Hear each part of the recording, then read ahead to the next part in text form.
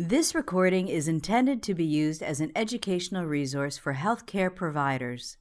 It is in no way a substitute for the independent decision-making and judgment of a qualified healthcare professional. It should not be used to make a diagnosis or to overrule the advice of a qualified healthcare provider, nor should it be used to provide advice for emergency medical treatment. Interpreting Arterial Blood Gases by Michael Greenlee.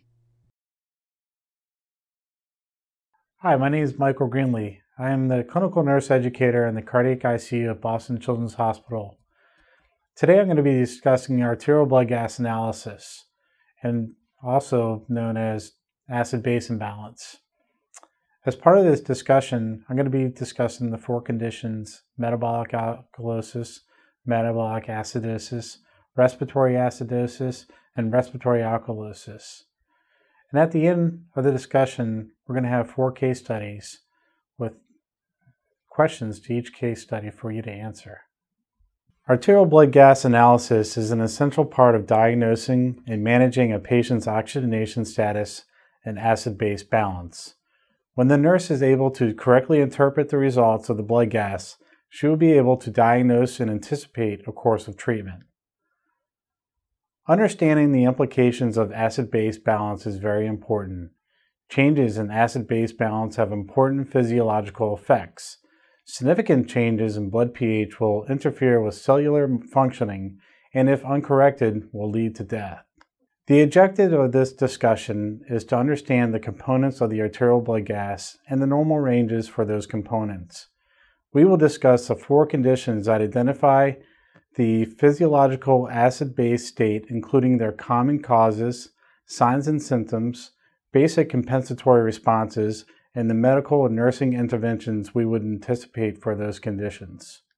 To obtain a blood gas, the clinician will assess the option which will yield information that is most reliable.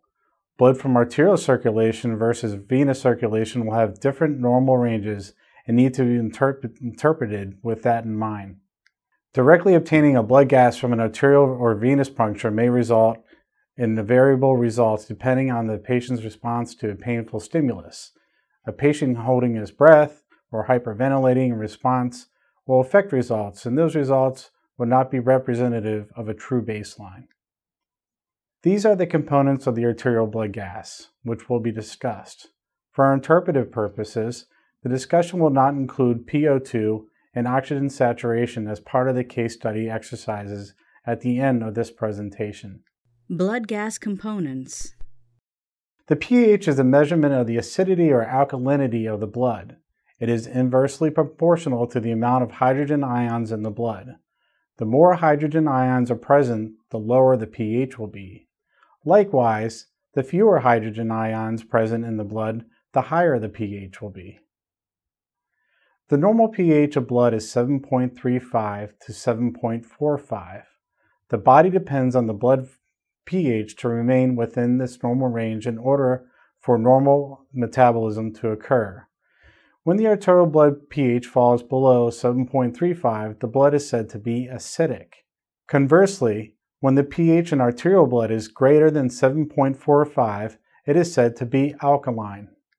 When the blood is very acidic or alkaline, normal physiological functions are adversely affected. Force of cardiac contractions deteriorate, vascular response to catecholamine are diminished, the metabolism of some medications are incomplete, thus making the patient less responsive to them. When diagnosing the patient's acid-base balance state, the pH is the first component of the blood gas sampling that is analyzed by a clinician. Have you ever wondered how human blood might compare to other fluids in terms of its acid and base state? This diagram demonstrates how our blood measures up to alkaline fluids, such as common household cleaners, and how it measures up to acidic fluids, such as vinegar and soda pop. After assessing the pH, the next step to diagnosing the patient's acid-base condition is analyzing the carbon dioxide level. Carbon dioxide, or the PCO2, is the respiratory component in acid-base balance. Carbon dioxide is transported on hemoglobin and dissolves in plasma. When a CO2 level changes, the pH changes to the same degree, but in the opposite direction.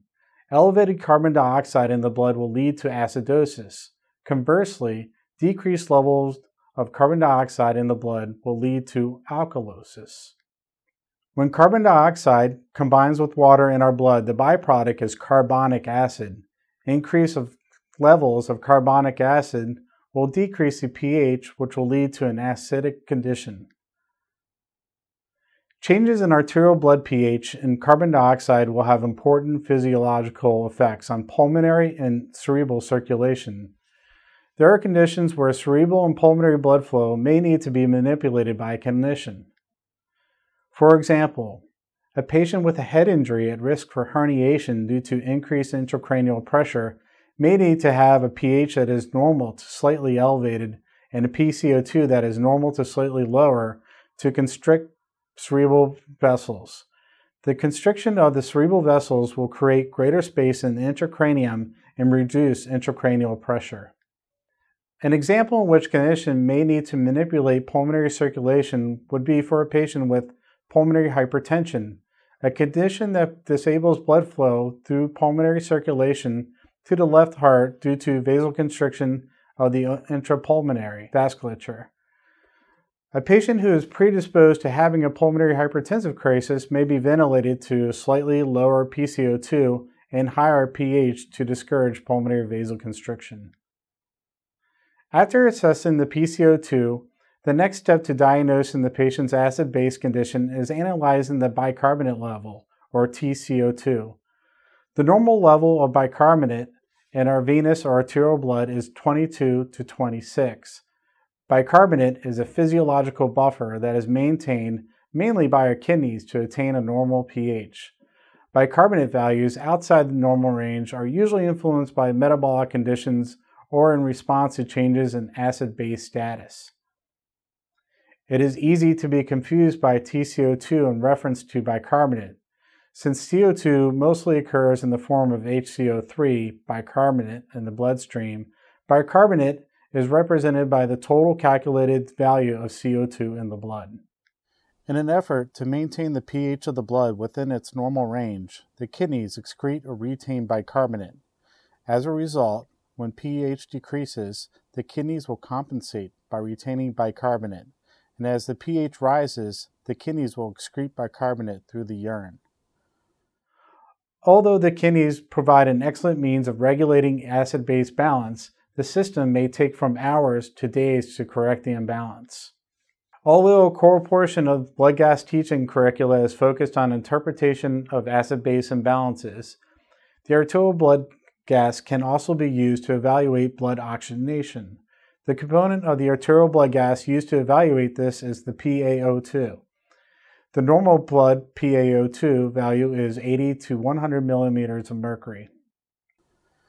Some physiological causes for hypoxia include hypovolemia, anatomic right-to-left shunt in patients with intracardiac shunting, and diffusion limitation.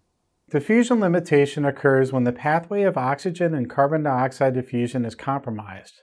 Normal pulmonary diffusion occurs when oxygen can readily move from the alveolus across the capillary endothelium and into the red blood cell, while concurrent diffusion of carbon dioxide out of the red blood cell to the alveolus occurs. There are many conditions that produce barriers between the alveoli and capillaries that limit that exchange. For example, infants who go on to cardiopulmonary bypass for cardiac surgery have a significant total body inflammatory response. The lungs are significantly affected by the inflammatory response due to capillary leaking of lung water into the alveolus. The water between the capillaries and the alveolus not only inhibit expansion of alveolus, but also act as barriers between the surface of the alveolus and capillary bed. Therefore, carbon dioxide is retained and oxygen saturation of the red blood cell is diminished. Other examples of conditions that block the pathway between the alveolus and red blood cell include pneumothoraces, pleural effusions, obstructive pulmonary disease, atelectasis, and pneumonia. So let us review the normal ranges for each component of the blood gas. Take note of the differences in values between blood that is obtained from an arterial circuit versus a venous circuit. In general, the arterial blood will yield a difference of 0.05 greater than the venous blood. The arterial blood will yield a PCO2 that is 10 millimeters of mercury less than the venous blood. The lower oxygen content in venous blood is dependent upon the rate of oxygen consumption, delivery, and absorption as it circulates through the body and back to the lungs to be resaturated. Bicarbonate levels in arterial and venous blood will yield the same result. Understanding these normal ranges will allow the clinician to diagnose one of the 4 acid-base balance conditions. Physiologic acid-base imbalances. The 4 abnormal conditions diagnosed as physiologic acid-base imbalances are respiratory alkalosis and acidosis, and metabolic acidosis and alkalosis. The first condition we will discuss is respiratory acidosis. Respiratory acidosis is a condition that results from an excess of carbon dioxide due to impaired elimination by the lungs, producing a decreased pH. So for respiratory acidosis, the pH will be low, less than 7.35, and the CO2 will be elevated, greater than 45, with a normal to low normal bicarbonate level. Listed are some of the most common conditions that cause a respiratory acidosis. CNS depression associated with a disruption in centrally mediated respiratory control centers in the brain caused by head injury, narcotics, sedatives, or anesthesia will cause hypoventilation or shallow breathing. Pharmacologic agents such as neuromuscular blockades, upper spinal cord injury, and neuromuscular disease will disrupt the muscles needed to produce diaphragmatic rise and fall. Pulmonary issues that produce a limitation of diffusion of carbon dioxide out of the blood cell to be exhaled will cause respiratory acidosis. A pulmonary embolism event is another condition. Lower airway obstructions such as bronchial obstruction from asthma, or upper airway obstructions such as obstructed endotracheal tube, choking, or stridor. Chest wall injury or deformity. And finally, pain. That is a bit more abstract. However, consider a teenager after sternotomy for heart surgery. Postoperatively, he or she may breathe shallowly, hypoventilate, refuse to cough, or ambulate because it is painful to engage in those very important activities. The compensatory response to respiratory acidosis is immediate if the patient is able to control her own ventilation. Mediated by central respiratory centers in the brain, our lungs will increase the depth in which we breathe or the rate in which we breathe to eliminate CO2. However, when central respiratory centers in the brain are suppressed, we as clinicians act as the brain per se by adjusting mechanical ventilation rate and pressures to eliminate CO2. Patients with less acute or chronic CO2 retention will begin to show signs of bicarbonate buffering in order to normalize blood pH. Cellular buffering will occur first, but is not significant enough to influence pH. Over 3 to 5 days, however, the kidneys will begin to excrete carbonic acid and increase bicarbonate reabsorption. That process will yield enough bicarbonate to significantly influence blood pH over time. The most classic and common example of chronic and fully compensated carbon dioxide retention is the adult with chronic obstructive pulmonary disease or former premature babies with bronchial pulmonary dysplasia. These patients will have a normal blood pH, CO2 levels in the 50s to 80s with a bicarbonate level in the 30s to 50s. The signs and symptoms of respiratory acidosis include the following. From a pulmonary standpoint, a person will experience shortness of breath, respiratory distress, or shallow respirations. Neurological signs include headache, lethargy, confusion, restlessness, blurred vision, tremors, delirium, or even coma. Cardiovascular effects include tachycardia, cardiac arrhythmias, hypertension, or pulmonary hypertension. You may know the signs and symptoms for each of the following abnormal acid-base conditions are similar. As mentioned in the introduction to this presentation, our body's normal and basic functions and cellular metabolism is very sensitive to acid-base imbalance. If blood pH is abnormal in one direction or the other, the normal body system processes will begin to fail, and that failure will manifest into these abnormal signs and symptoms. Medical and nursing intervention will be targeted to increase carbon dioxide elimination. Patients on mechanical ventilation support will need to have either or both increased frequency or ventilated breaths and added inhaled or exhaled pressures to each ventilated breath. Pharmacologic interventions include using drugs that will help eradicate diffusion limitation within the lungs, increase passage of air to the lungs, or in the case of the patient who is apprehensive to taking deep breaths due to pain medication will help. Surgical interventions such as chest tube placement for pneumothorax, hemothorax, or pleural effusion might be necessary. Participating in or having the patient participate in activities to strengthen respiratory muscle function, expand alveolus, and clear secretions are important. Advanced life support courses teach the mnemonic DOPE or DOPE. This is a clever mnemonic to help a clinician quickly troubleshoot a condition in which ventilation is not adequate in a patient on mechanical ventilation support. Is the tube displaced? Is it too high? Or is it too far or positioned in the carina or in the right mainstem bronchus? Is there an obstruction due to secretions or mucus plug? Is there a tension pneumothorax? Is the equipment used to ventilate the patient functioning appropriately? The next condition is respiratory alkalosis, which is functionally the opposite of respiratory acidosis. There is an increase in pH due to excessive CO2 loss from an increased respiratory rate. Conditions that cause respiratory alkalosis include psychological responses, central nervous system impediments, increased metabolic demands, exposure to elevation, pain, or excessive mechanical ventilation.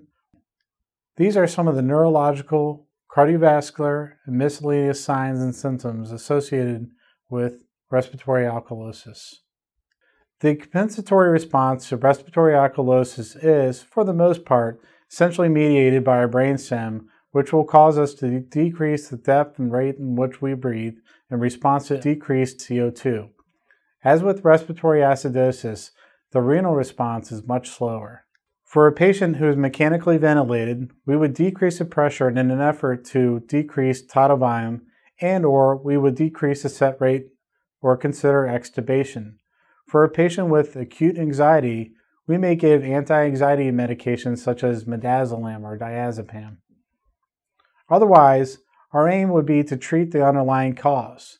People who have anxiety attacks feel as though they are going to faint or are lightheaded because they are unable to control their breathing, so they breathe into a paper bag and rebreathe the CO2 within the paper bag to bring its levels back to normal.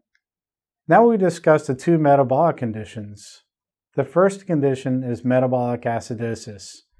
Metabolic acidosis is defined by a primary deficit in bicarbonate ion concentration or primary gain of strong acid. As a result, the pH drops and the bicarbonate level is low as well. Calculating the anion gap can help the practitioner differentiate the type of metabolic acidosis that is present. Metabolic acidosis can be categorized as having a normal anion gap or a high anion gap. Listed are some of the conditions that generally lead to metabolic acidosis.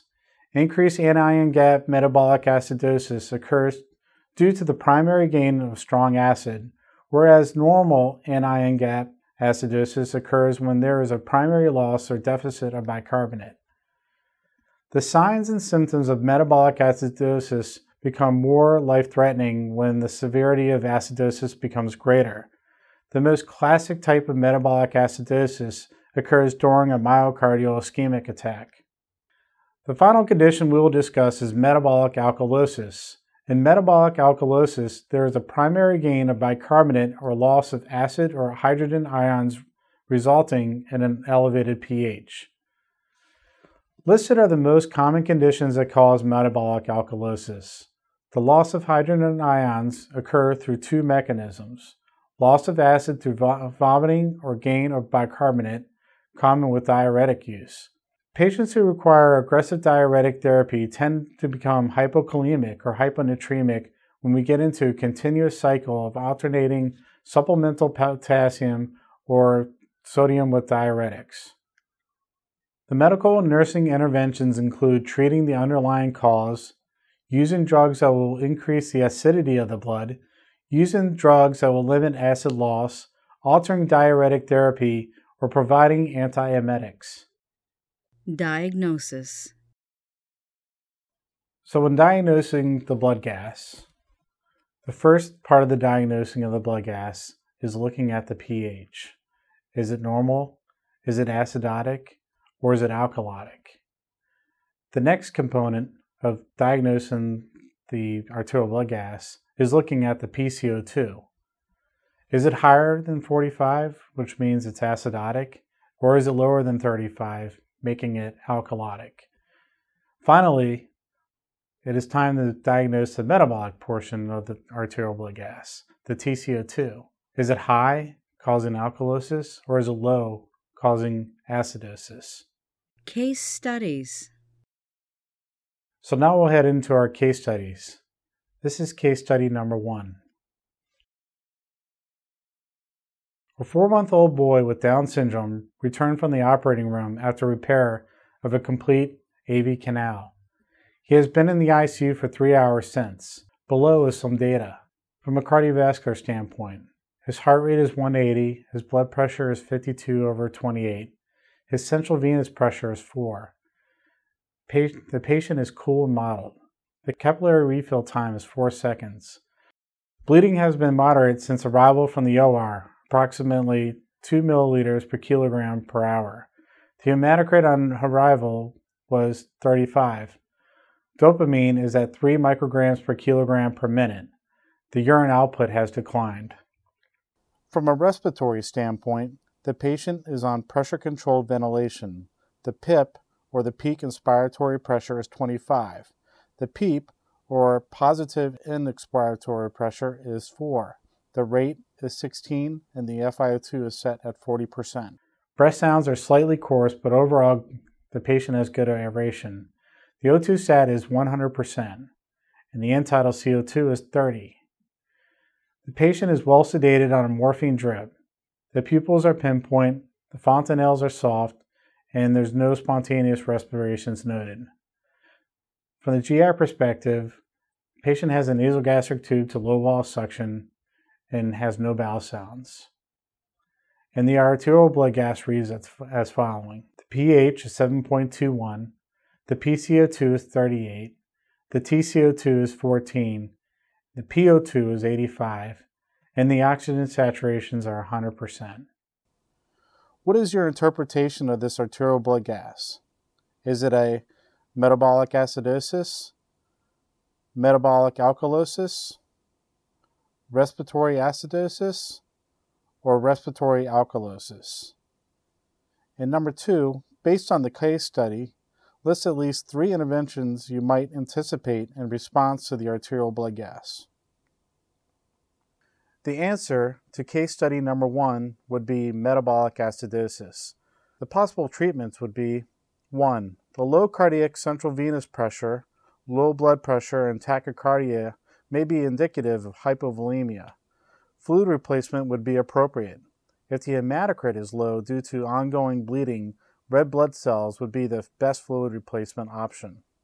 Number 2, a sodium bicarbonate replacement of 1 to 2 milliequivalents per kilogram would address the bicarbonate deficiency. And 3, increase in the dopamine may improve contractility of the heart, thus improving cardiac output. Case study number 2. A 4-month-old girl arrived to the ICU after a tetralogy of flow repair. She just arrived from the operating room. Below are the following statistics. From a cardiovascular standpoint, her heart rate is 140, her blood pressure is 65/35, her central venous pressure is 9. The patient is cool, the capillary refill time is 3 seconds. The patient has minimal bleeding. She's on an epinephrine drip of 0.025 micrograms per kilogram per minute and a milrinone drip at 0.25 micrograms per kilogram per minute. From a respiratory standpoint, she's on pressure-controlled ventilation. The PIP is set at 25 and the PEEP at 5. The rate is 16. Patient has measured tidal volumes of 13 milliliters per kilogram. The oxygen saturation is 100% on 0.40 FiO2, and the breath sounds are clear.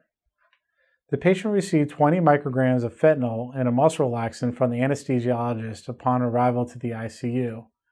The pupils are pinpoint. You are ordered to begin a low-dose fentanyl drip.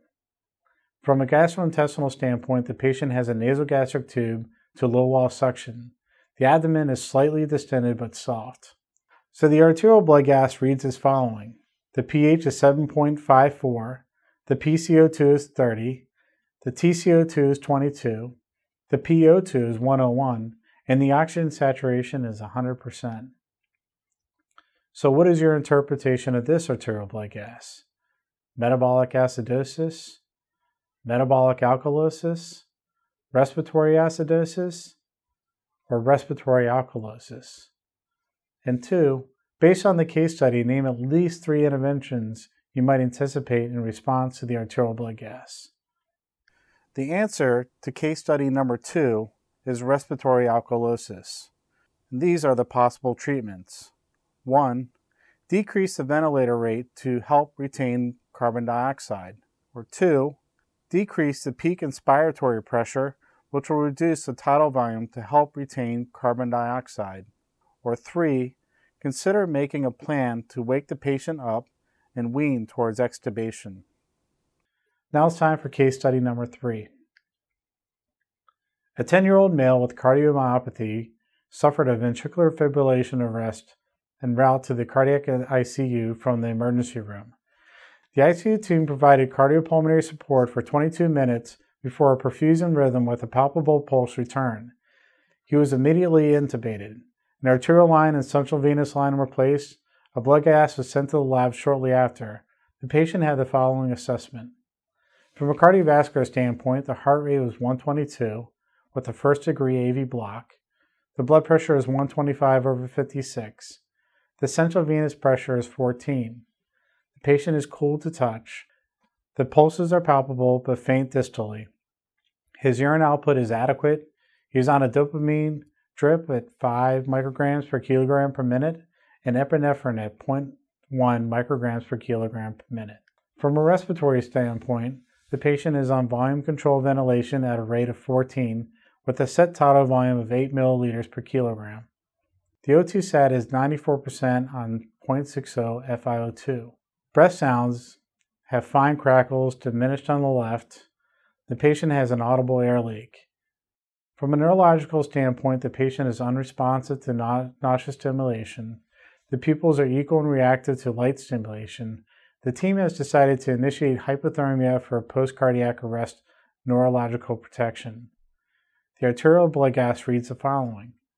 The pH is 7.27, the PCO2 is 56, the TCO2 is 26, the PO2 is 76, and the O2 saturation is 95%. So what is your interpretation of this arterial blood gas? Metabolic acidosis, metabolic alkalosis, respiratory acidosis, or respiratory alkalosis? Based on the case study, name at least 3 interventions you might anticipate in response to this arterial blood gas. The answer to case study number 3 would be respiratory acidosis. And the possible treatments would be 1, increase the ventilator rate to help eliminate carbon dioxide. Or 2, increase the set tidal volume to help eliminate carbon dioxide. Or 3, consider diuretics or afterload reduction if the patient has pulmonary edema due to congestive heart failure because of cardiomyopathy. Now for the final case study number 4. A 3-week-old female who was born at 35 weeks gestation is preparing to extubate after recovering from a PDA ligation and pyloric stenosis repair. She had a prolonged intubation due to pulmonary edema, but has responded well to diuretic therapy. Her assessment is as follows. From a cardiovascular standpoint, her heart rate is 155, her blood pressure is 59/36. She is warm and well perfused. From a pulmonary standpoint, she's on straight pressure support ventilation. She has an oxygen saturation that is 95% on 0.3 FiO2. The morning chest x-ray was clear. Her breath sounds are clear. Respiratory effort, shallow times. From a neurological standpoint, she opens her eyes, she looks around, she responds appropriately to stimulation. She usually sleeps for about 2.5 to 3 hours between bolus and nasogastric feeds. From a gastrointestinal standpoint, she's been NPO for the past 6 hours for possible extubation. Intravenous fluids are running and glucose levels have been stable. The team asked to have an arterial blood gas sent to see how her gas exchange was on straight pressure support, ventilation. She has an arterial blood gas pH of 7.54, her PCO2 is 45, and her TCO2 is 34. What is your interpretation of this arterial blood gas? Is it a metabolic acidosis, metabolic alkalosis, respiratory acidosis, or respiratory alkalosis? And number 2, based on the case study, list at least 3 interventions you might anticipate in response to the arterial blood gas. The answer to case study number 4 is metabolic alkalosis. The possible treatments would be 1. Consider reducing diuretic therapy. 2. Consider checking the whole blood potassium and replace it if it is low. 3. Consider ammonium chloride or Diamox. So thank you for joining me and learning about arterial blood gas analysis. Have a great day. This recording is a production of Open Pediatrics, a free and open access resource for pediatric clinicians worldwide. For more pediatric care materials or to join our global community, please visit our website at openpediatrics.org.